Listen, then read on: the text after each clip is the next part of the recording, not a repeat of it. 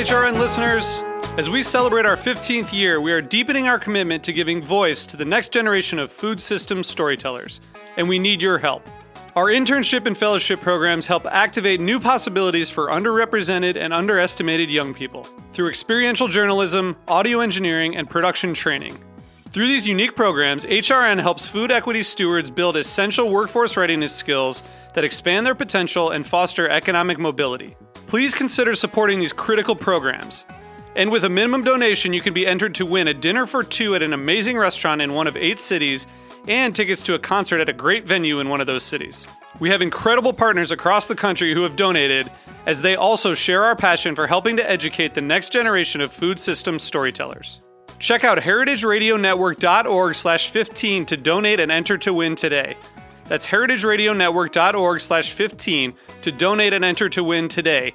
And make sure you donate before March 31st. Thank you. You're listening to Heritage Radio Network. Since 2009, HRN podcasts have been exploring the wide world of food, beverage, and agriculture. Learn more at heritageradionetwork.org.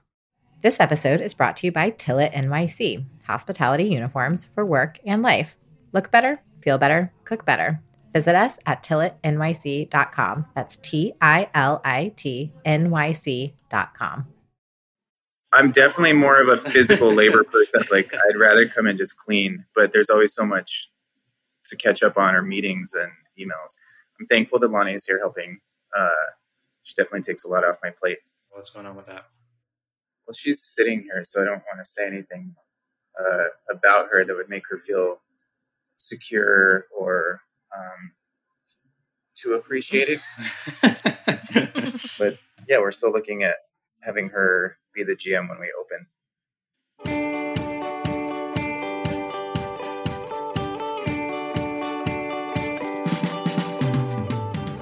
Welcome back to The Build, the newest season of Opening Soon. We're your hosts. I'm Alex McCreary. And I am Jenny Goodman. Before we dive into this week's episode, we wanted to let our listeners know that the crowdfunding for Ursula is still live, and you can find out more information on how to support Eric and the team at Ursula in our show notes. So just going to give a quick recap from the last time you heard from us. We talked about many things. Money, honey, one of my favorite topics. We talked about loans. We talked about Eric getting asked for proof of his LGBT status. There was talk of compromising Grindr accounts. I don't know. And we explored different ways in which money flows in and out of the building process.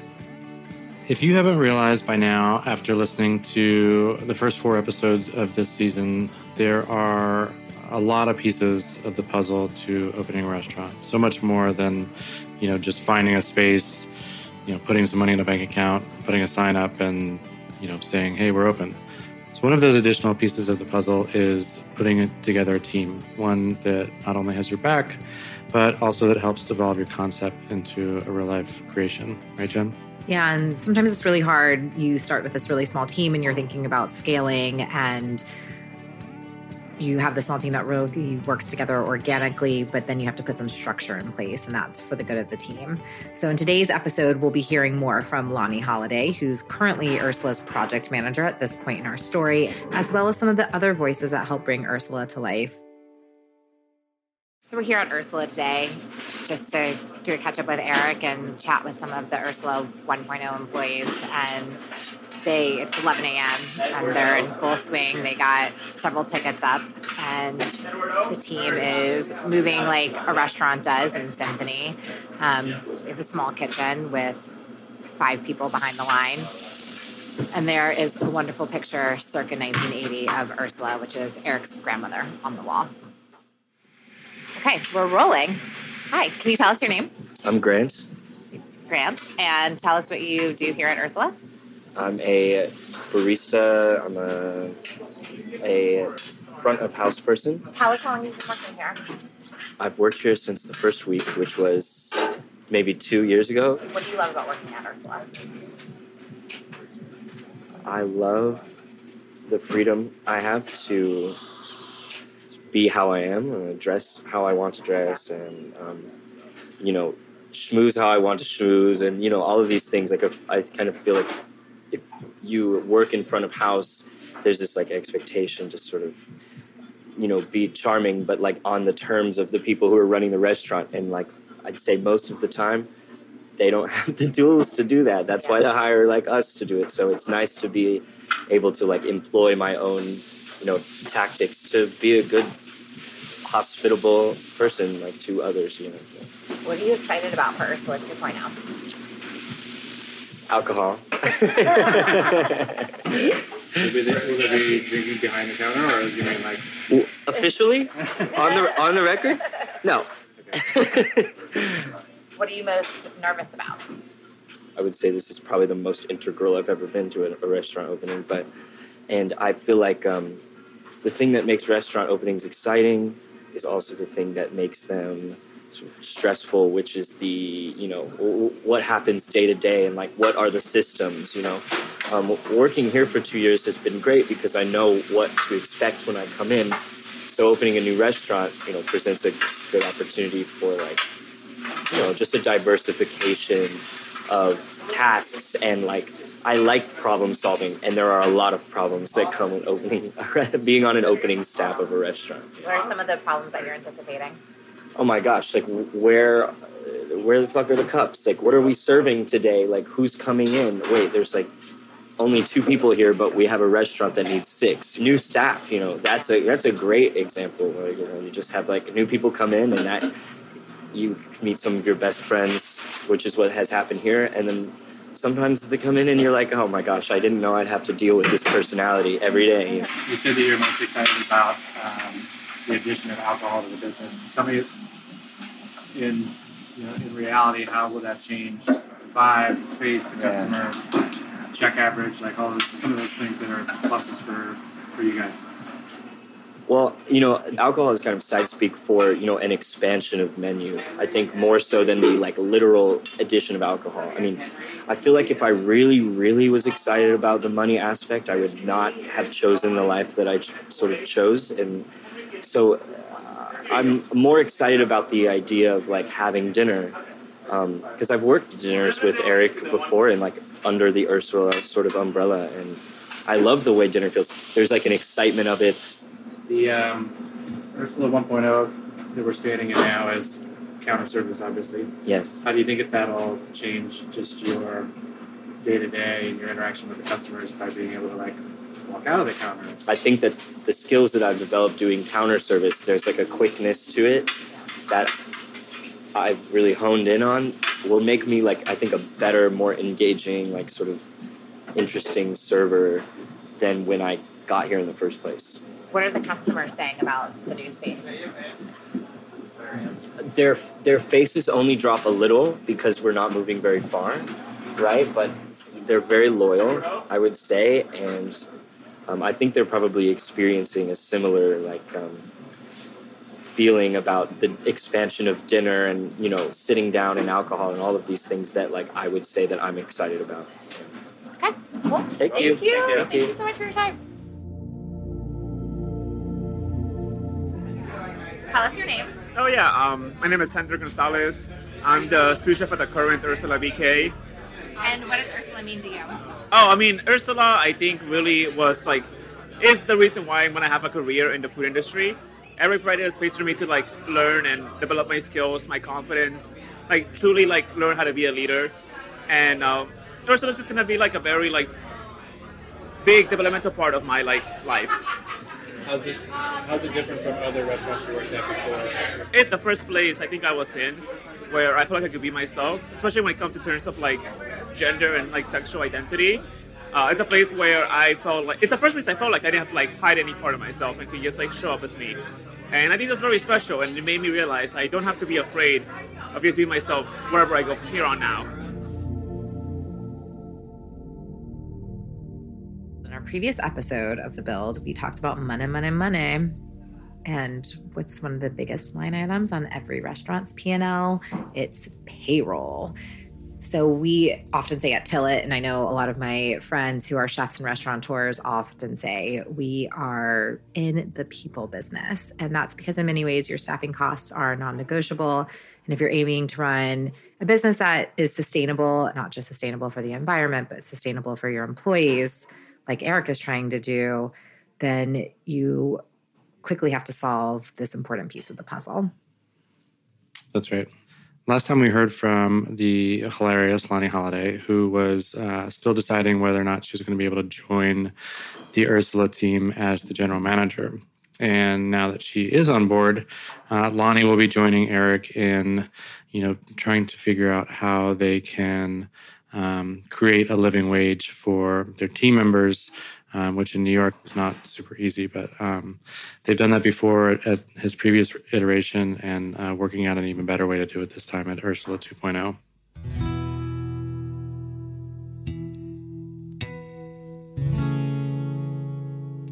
So speaking of the staff, I know there was some training and some introduction and walkthrough to the space. Tell us about how that went and about some of the new policies and procedures. And I know, Lonnie, you had been working really hard on an employee handbook. So tell us about how the rollout of that is going and the perception from the team.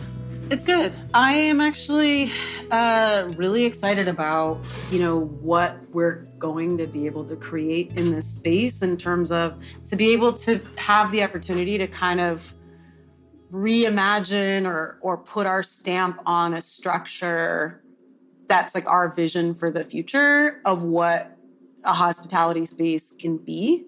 And we have over the last 2.5 years, but we've also learned a lot. It's just like, obviously when you move to a new space, you get this chance to kind of like review like what works, what doesn't work. And like, I didn't have a hand in what he created over there. So it's like, I get to kind of see what's been working for him. And if these are your goals and this is what you have in place and these things work and these things don't, like, what can we do to finesse? Working through that with Eric has been like pretty straightforward. I feel like any idea that I've come up with or iteration, like I feel like we're just on the same wavelength in terms of like, what is the outcome that we want to be able to produce? Reaching what we want to create is the priority. But, the thing that I think is really cool is we've pulled together a handful of sort of like policies and ideas and like guideposts really that structure and underpin the opportunity for Eric to really get a fuller, deeper, clearer sense of the financial picture and health of Ursula as a whole. We have created the opportunity for the staff to maximize their personal income and earning. And we have we're going to be giving them tools to really understand how to do that, what that means. So we're pulling in elements of open book management, where we're going to be making available at all times, key performance indicators to use some corporate speak, right? It's what's our labor this week? What's our food cost this week? What are our goals? Where are we at for the year? Really being able to look at that stuff at a glance so that people can not only really enfranchise in a deeper way, as opposed to what am I just working on in front of me, but really it's a place where conversations can start around a deeper understanding of how businesses run in general.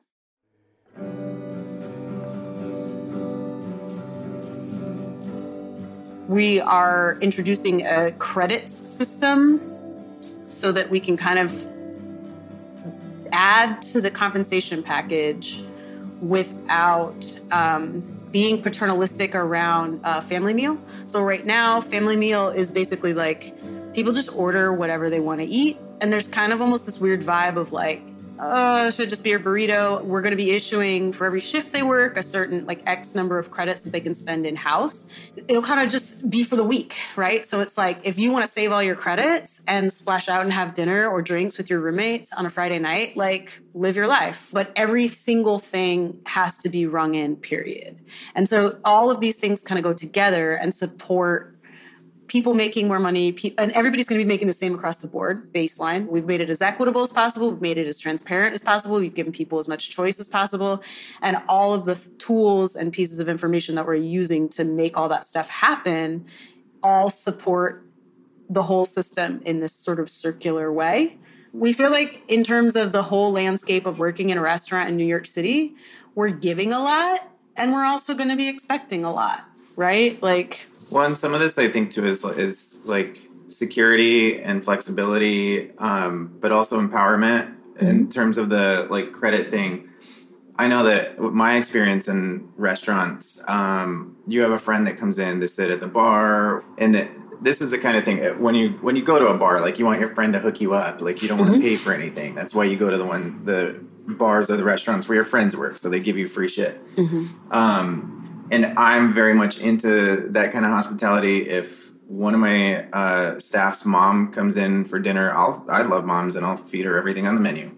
But I don't want this kind of free-for-all where friends come in and everyone just starts pouring them free wine and then none of it's being tracked. And I know that through my experience, I never really felt comfortable or empowered to comp or give things away to tables. And this way, there'll be enough of that like credit for them to have their own meal, but it's also empowering them to use it for whatever they want. So if they want to hook up their friend, they just have to ring it in. But it's giving them some tools to be hospitable, to take care of their friends, but also the accountability model. And in which case, with these kinds of tools and power for them, it's also going to be like a zero tolerance for any kind of theft. Yeah. I think that makes so much sense when you, again, make people responsible for the expenses. You give them tools to be able to have some of those perks. So you change the pay structure. If we're hitting our numbers as a team and we're doing what we need to do as a team, then as a team, we can all get bonus. Well, not us, but the team can get bonuses. And so that also kind of puts this element of like, if you're stealing from the store, you're stealing from your friends too, right? Well, and also like a way to incentivize the work and the upselling of different dishes and items, because we're giving them the information that it's like, this is the most that we can pay you as a base rate in a sustainable way. Like, of course, everybody wants to be making $28 plus tips, but that's just not sustainable.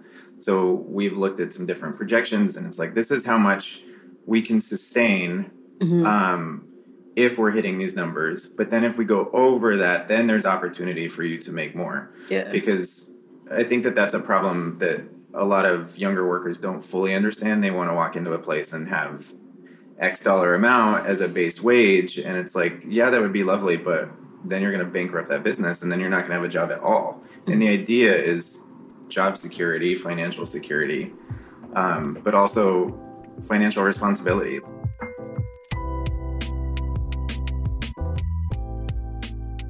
You switched the pay model, right? Because you used to have tipped people front of house at 1.0, if I remember correctly. And now you have the flat wage and everybody gets the tips. So how was that received from everybody?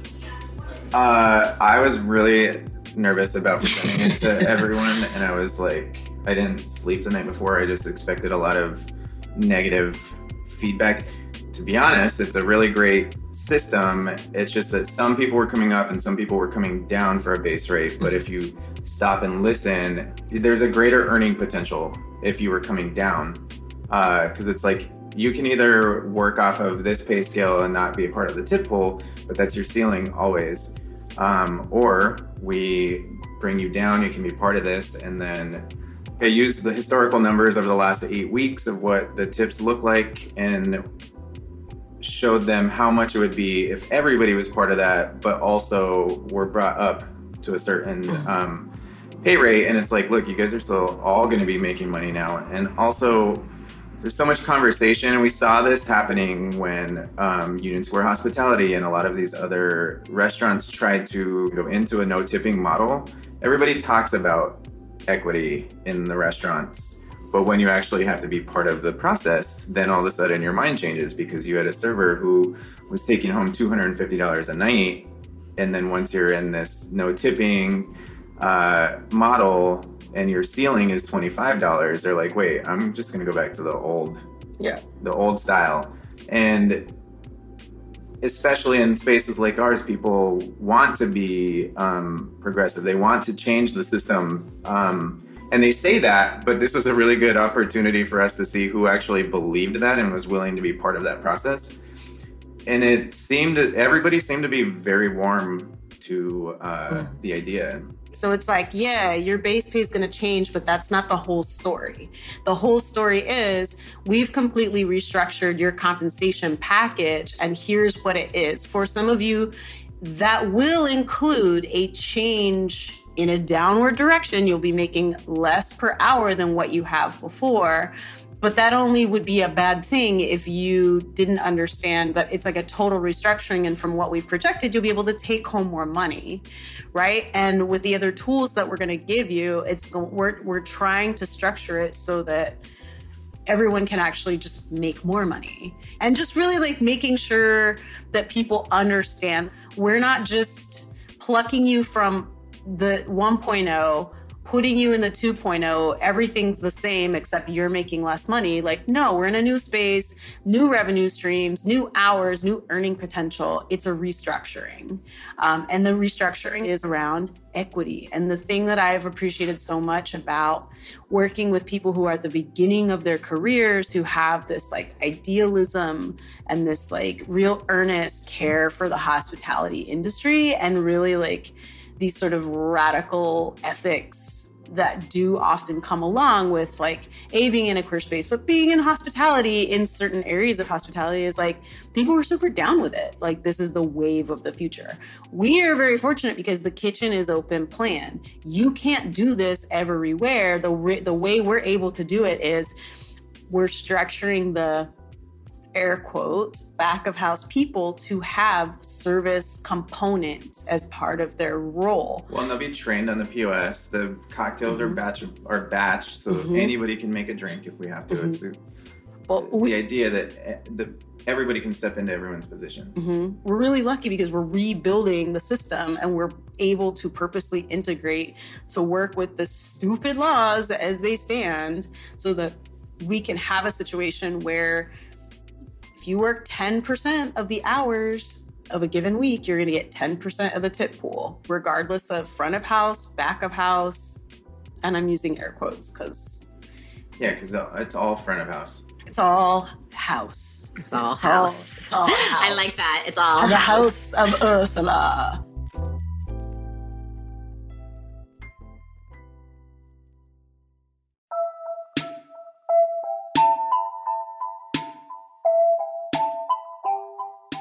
Well, folks, this is the point in the podcast where we have to take a break for our sponsors because, well, capitalism.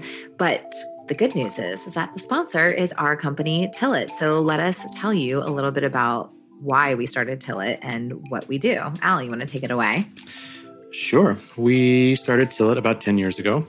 I was a career chef, and the options for clothing that were out there were pretty terrible. So we set forth to make better clothes that fit better, that feel better, that are much more contemporary.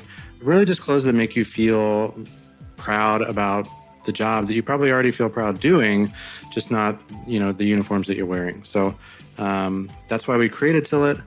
And Jen, you want to tell us about who else is wearing this besides me?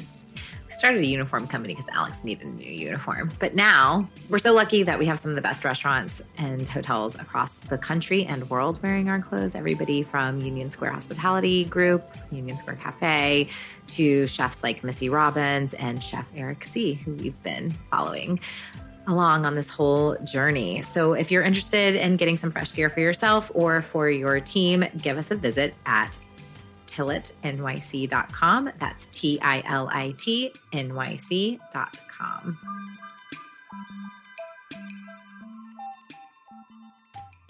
So most restaurateurs will be able to relate to the story we'll hear from Eric today, unfortunately, having to deal with customers that are disrespectful to your staff and your space. Do you remember if we had any disgruntled customers while we were opening goods? I don't think we had, anything that compares necessarily to Eric's story, but we definitely had upset customers. And then we also had, I think part of the challenge that Eric will probably see a little bit as well is sort of growing into a new neighborhood. I think that, our location at the time was developing, and I remember that there was a business across the street that was not exactly happy to have us there, and so sort of went out of their way to make it uncomfortable for us to operate. But I think, as long as you rely on your team the way that we know that Eric will, that there's ways through that and to stay positive on your business rather than, fighting against it. I think that's also a lesson learned too. It's like Eric's been really cognizant of integrating into his community and making sure to engage the community, which is something we didn't necessarily do in advance at Goods, which is probably a fault of ours. I would agree with that. So we think many folks can learn a lot from the story you're about to hear with Eric and how he and his team handled that situation that was very challenging and very tense. So let's take a listen in.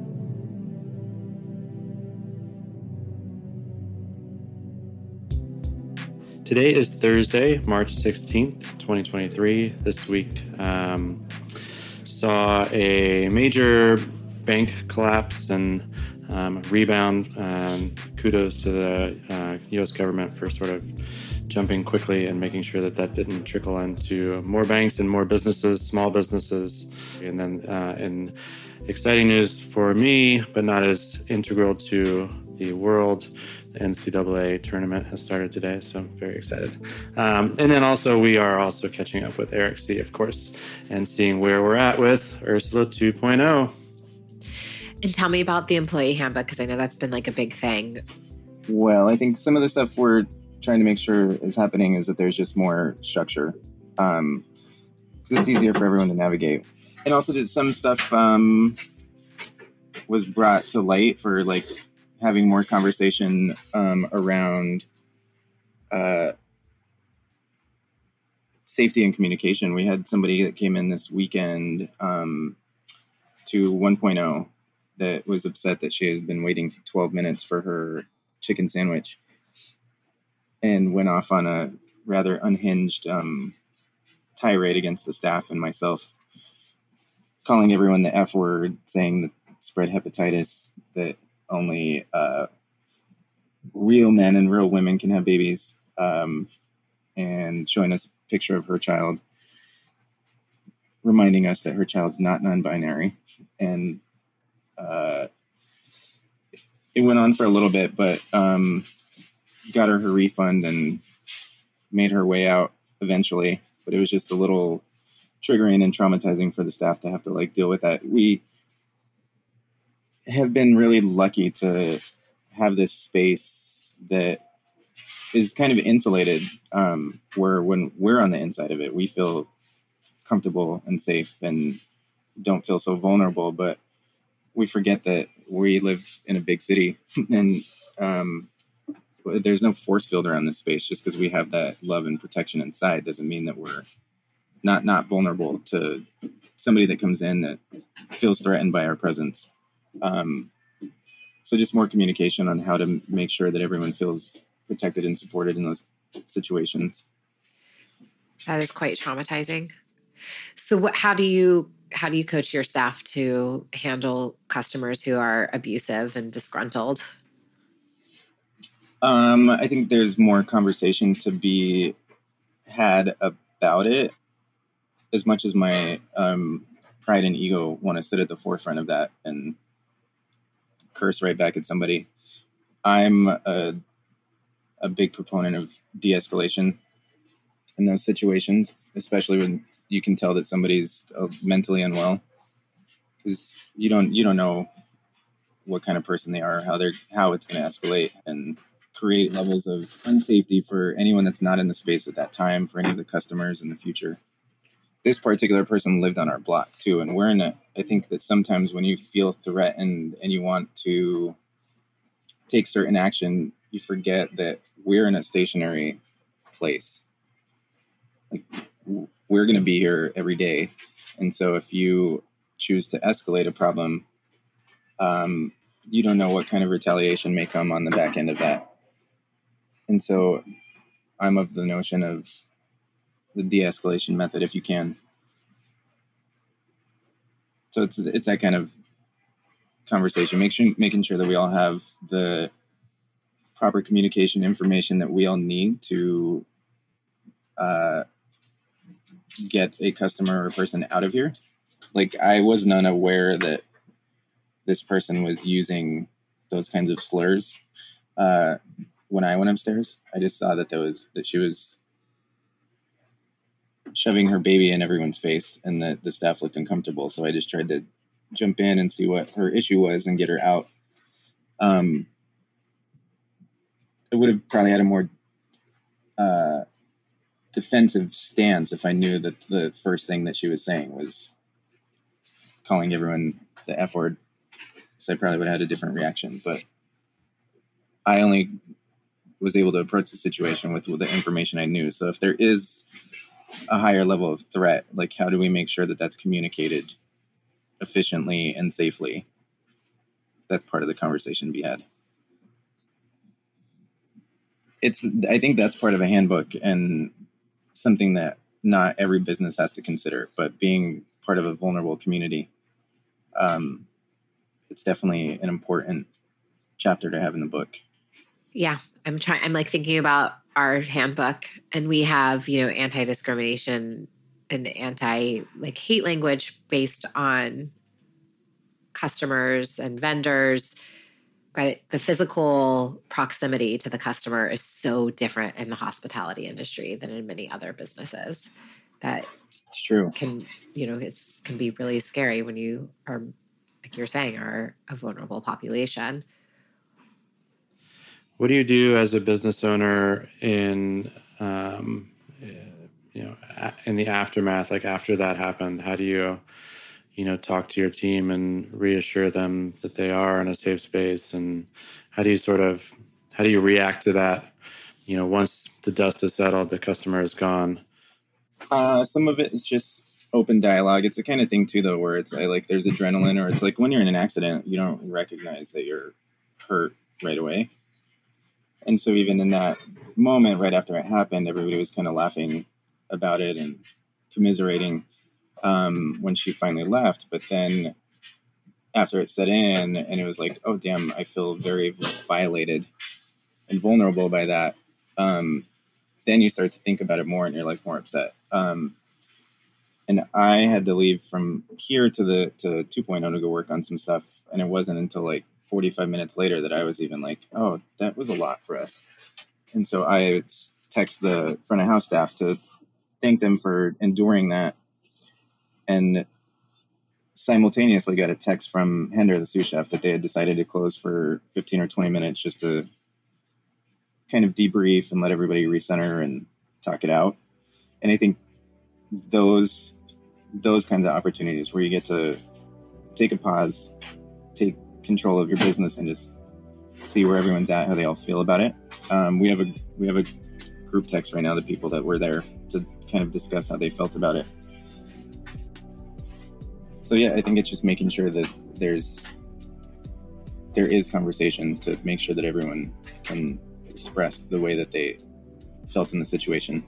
My call after this, I'm talking with a trans drag performer that I know about coming in this next Sunday at the same time that this woman came in, to just come do a quick little number to kind of remind the community of who we are, and also just remind the staff that they're loved by their community. So I think it'll just be a fun way to kind of recenter everybody and make everyone feel loved and supported. And a reminder for all the people in the community and the neighborhood and the customers of what kind of space this is.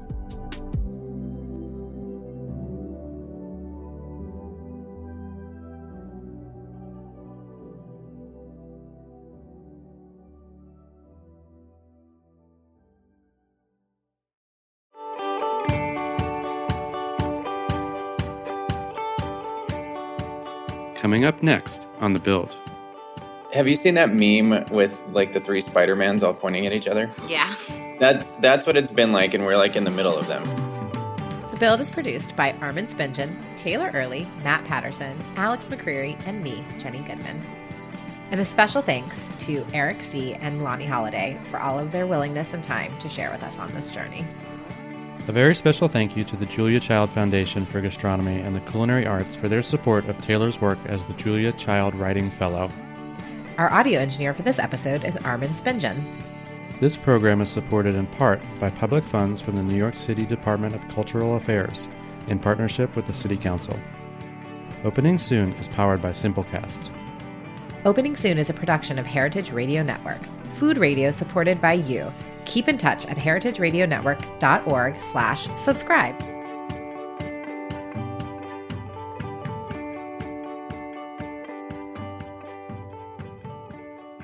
He used to go to the bar with his like really ugly baggy like check chef pants, and they had stains from putting his tongs in the pocket, which is so nasty when you think about it. Yeah. But anyways, but now. Still came home with me from the bar. Okay. Those dirty chef pants on. Okay. Hot mics. Oh, they're really hot. Yikes. This is a PG podcast.